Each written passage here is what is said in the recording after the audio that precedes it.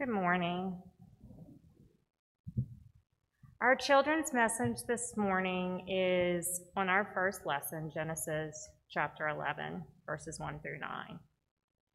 It's called the Tower of Rebellion. Part of growing up is learning how to be independent, learning how to do things for yourself as a baby. You learn how to use a spoon, feed yourself. You learn how to crawl, how to put yourself in a standing position, and finally, you learn how to walk. You begin making sounds. You eventually learn words and begin to talk in sentences. Before you could go to school, you learn how to tie your shoes. You learned all these things quickly. As you become more and more independent, you wanted to explore and have adventures. This is all good things. But the other part of growing up is learning how to listen to adults and to people older than you who have a little bit more experience than you.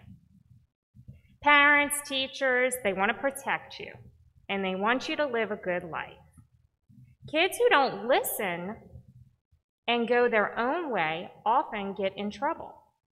We say they are rebellious.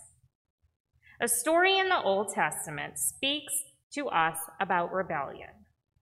A group of people who all spoke the same language were told by God to travel to other parts of the world. They rebelled against God and decided to stay where they were and build a tower whose top would reach the sky. They thought if they built this tower, they would be able to go and see heaven. They did not listen to God. The story tells us that God came down and confused them. He confused the language of all earth and scattered them aboard, and on the surface of all of earth. This is the story of a rebellion, of people thinking they knew better than God. So when you go out this week and you start school next year, become strong and independent, but also live by God's rules and listen to those who are older and have experience to help you become all you can be.